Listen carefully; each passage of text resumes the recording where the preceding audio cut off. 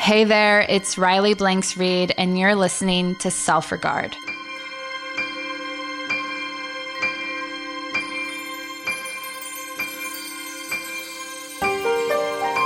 This show elevates the depths of compassionate introspection through topics on mental health, creativity, higher consciousness, and identity. In this first 6-part series of solo episodes, I will explore the delicate intersections that define our personas, such as relationships, race, habits, wellness, and solitude. The way I see it, self-regard is neither high nor low. In its purest form, it is living in a neutral state of harmony through the lens of self-respect. Join me as I reflect intimately and get excited because following this first capsule of episodes, I'll uncover fascinating, comprehensive conversations with revolutionary minds.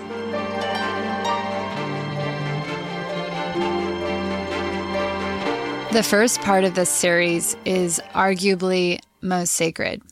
The following words compose a reflection on solitude, meaning peace and quiet, and what it means to revel in the singular experience of being alone. I'll explore the connection between the concepts of solitude and self-regard and how they can ultimately elevate our identities to a place of contentment. The majority of this episode reveals my lived experience, but in the third part, I'll offer wisdom I've gathered that has helped me enhance and utilize the time I spend alone. Before we dive in, I want to emphasize that this series is an autobiographical testament consisting of what I've experienced, why it's important to me, and how it might make you feel seen with the intent of a broadened perspective. In conversation, I've been asking people this simple yet insightful question. What is one thing that makes you happiest in life? I started asking this question because I once used it in an effort to get to know my husband better. And he said, profoundly and without hesitation, a full fridge. My answer was easy too. Nature that makes me feel insignificant. I've thought about why, and I suppose it's no wonder that my reason is tied to the theme of this episode. Nature provides escapes from civilization and an opportunity to connect with my wild side. Solitude in front of giant mountains, on the surface of a deep blue sea, or even under a dark sky out in Big Bend offers an opportunity to reflect and a chance to reconnect with my inner self. While they may be intimidating, these elements can soothe the soul. They make me feel really small, or rather, they remind me that I am not my feelings nor my thoughts, but rather deeply connected to an element of life that is always present, Mother Nature. I often come back to this quote. In fact, it is one of the few quotes that lives on my desk, and that's saying a lot because I love a good quote. It says, "The more you lose yourself in something bigger than yourself, the more energy you will have." It's a bit ironic because this podcast is largely about finding yourself, knowing yourself, and respecting yourself. But when I've reflected on that quote, I have replaced yourself with your ego. And I think that is a really important distinction to make. The ego is the image we have of ourselves based on external influences and unconscious desires, fears, insecurities. The self, on the other hand, is our true identity and individuality, independent of external factors and rooted in our inner essence and purpose. So when I say self-regard, I mean feelings of self-worth. Self-regard encompasses how we value ourselves and our abilities without others' approval. A strong self-regard affects our approach to challenges, relationships with others, and views of our place in the world. A healthy self-regard is marked by faith in the unseen, resilience, and self-compassion. Identity has always been an important topic for me. I think in part because so much of my identity in my younger years was wrapped up in a sport. I played tennis for 15 years, and it largely defined who I was and what mattered to me. I remember as a kid, I would run into people, and the first thing they'd ask me is, "How's tennis?" Even though I rarely pick up a racket these days, tennis remains such an instrumental part of my story.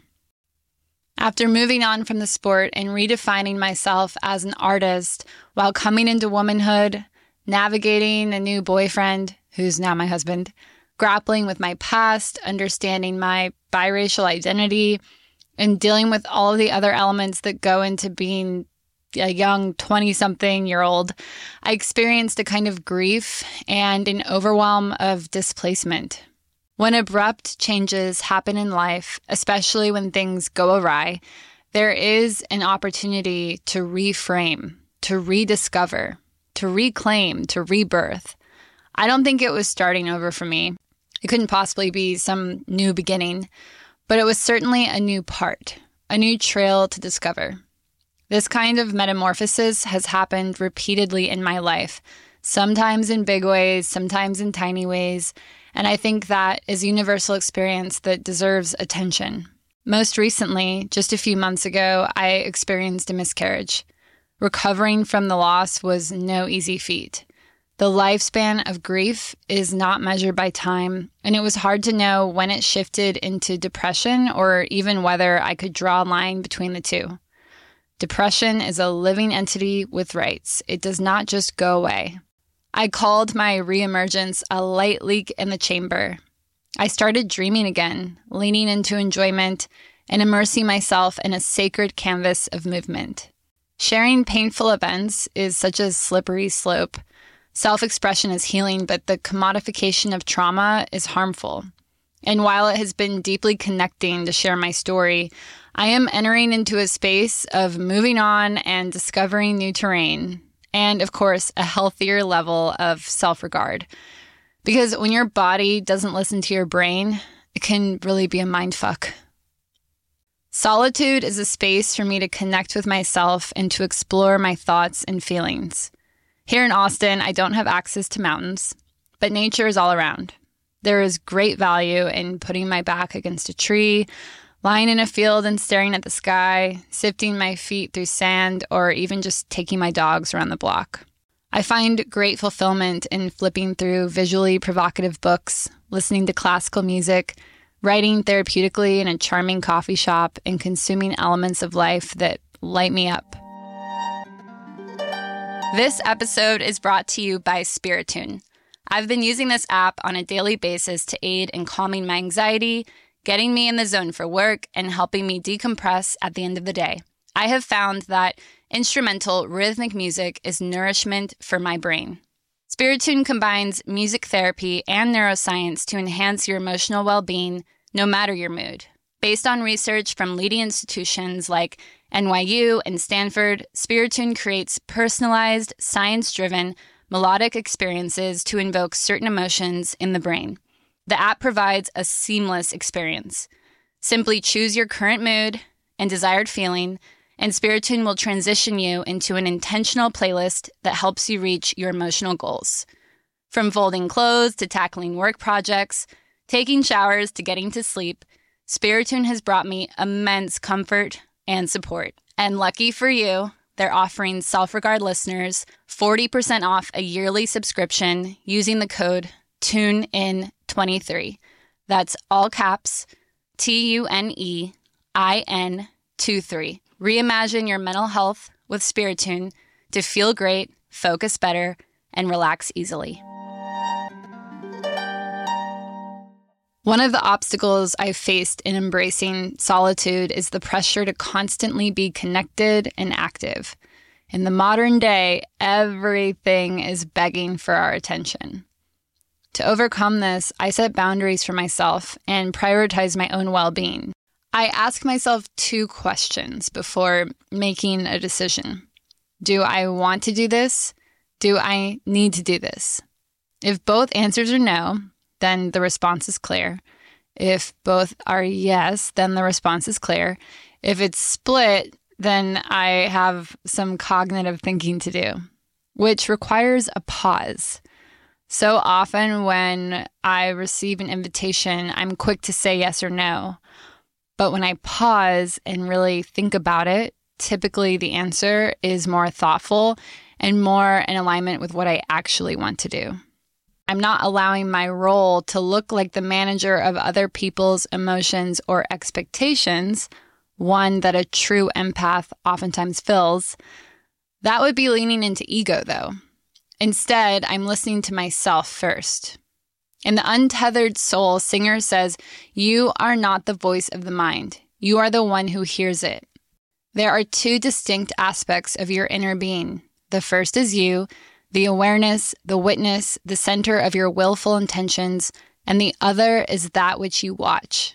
The problem is the part that you watch never shuts up. If you could get rid of that part, even for a moment, the peace and serenity would be the nicest vacation you've ever had. In my journey of self-exploration and evolution, I've drawn stimulus and wisdom from various sources. While the majority of life force should come from within, because after all, you are always what you've got, considering places, mediums, and people that excite you, that teach you, that motivate you is crucial. Those resources become pillars that tether you to deeper understandings and comfort, like that full fridge. For me, it looks like art, all kinds. Sports, which in my opinion don't veer so far from art. Music, nature, psychology, reading, and the people I hold most dear. It's worth it to write down your team of people. Who can you call when you need to return to self? When you need to be reminded of who you are, of what makes you feel good, of the purpose for living, and who's going to pick up the phone. And then tell those people they're on your team. Not only will it build connectivity, but it will likely flatter them, and there's nothing like a good covert compliment. In Bell Hook's book, All About Love, one of my favorite books of all time, she quotes psychiatrist Scott Peck, who echoed the work of Erich Fromm. He defines love as the will to extend oneself for the purpose of nurturing one's own or another's spiritual growth. Love is as love does. Love is an act of will, namely both an intention and an action. Will also implies choice. We do not have to love, we choose to love. She later goes on to say, care is a dimension of love, but simply giving care does not mean we are loving. To better understand what lights you up, I want to impart a few exercises I've gathered that can make your time in solitude tactile and purposeful. Ultimately, when you're in solitude, you're in a place of contentment. You're not lonely, lusting, or distracted. You're in tune with yourself, and ultimately that stronger sense of self will equip you to show up in profound ways for your family, your community, and society at large. Be unproductive. Sometimes the organ that needs the most restoration is the brain. Especially if you're driven and lacking patience for an unproductive day, you might really need an unproductive day. No to-do list, no phone, no computer. And if a whole day isn't possible, dedicate just a few hours to something that seems like a complete waste of time, like people watching in a cafe or sitting in a park with a book or headphones. Sometimes reflecting can lead to rumination, so let it go. We naturally replay situations in our heads, especially after something has gone wrong. But after 1 or 2 rounds, there's no learning, only a vortex of stress that can really beat us up. When you find yourself ruminating, observe it, write down what's bothering you, get it out of your head and onto a piece of paper, and dive into a shared activity that distracts you from your thoughts. Write a life map. Since your birth and up until this point, write down every poignant life happening you've experienced. It could be a song that you've listened to over and over again, a flash of a memory that won't let you be, a place you lived, people you've met and loved, people you've let go, or an extravagant story. Get a big poster board, make a starting point, draw an uneven, winding, spirally line, and arrive at the present day. It's a really neat way to see your life from an eagle-eye view and to consider past experiences that are important to you presently. Make a VIA diagram. It's the intersection of your values, interests, and abilities. Think about your values most deeply, and when you do, consider the thoughts that consume you, the topics you talk about most with other people, the activities you do frequently, and the items that you display in your home. You'll find a beautiful intersectionality that actually defines what you care about. These realizations can then lead you to a more intentional life. Setting goals doesn't have to be defined by your expectations of self or combustible pressure. Create a mantra that resonates. Land on a word or two to define a season. My words of the year are self and morning. I actually set the word self before I changed the title of this podcast. Studying synchronicities in your life can speak to expansiveness. By embracing solitude and enhancing your self-regard, you can live in a non-dualistic state of mind and find peace and fulfillment in your journey of self-discovery. I want to leave you with a story I read in a book called Being Peace by the iconic Thich Nhat Hanh. My therapist lent it to me, and I love how accessible it is. He writes, "A man was rowing his boat upstream on a very misty morning. Suddenly, he saw another boat coming downstream, not trying to avoid him. It was coming straight at him. He shouted, 'Be careful, be careful.' But the boat came right into him, and his boat almost sunk. The man became very angry and began to shout at the other person to give him a piece of his mind. But when he looked closely, he saw that there was no one in the other boat. It turned out that the boat just got loose and went downstream. All of his anger vanished, and he laughed and he laughed." If our perceptions are not correct, they may give us a lot of bad feelings.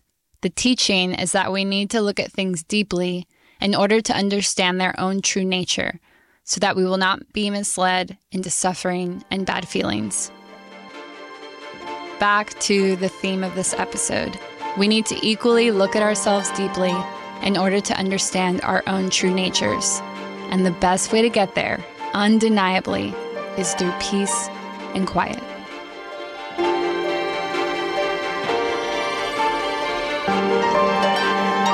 Thank you so much for tuning in. Your listening ears are the heartbeat of this podcast. If you have a moment, please subscribe, rate, and review. Your feedback is instrumental in the growth and visibility of self-regard. You can meet me on Instagram at RileyBlanksRead, and you can always drop some thoughts in my inbox at riley@wokebeauty.com. I would love to hear from you. As always, remember, you can have a beautiful day, even if it's not that beautiful.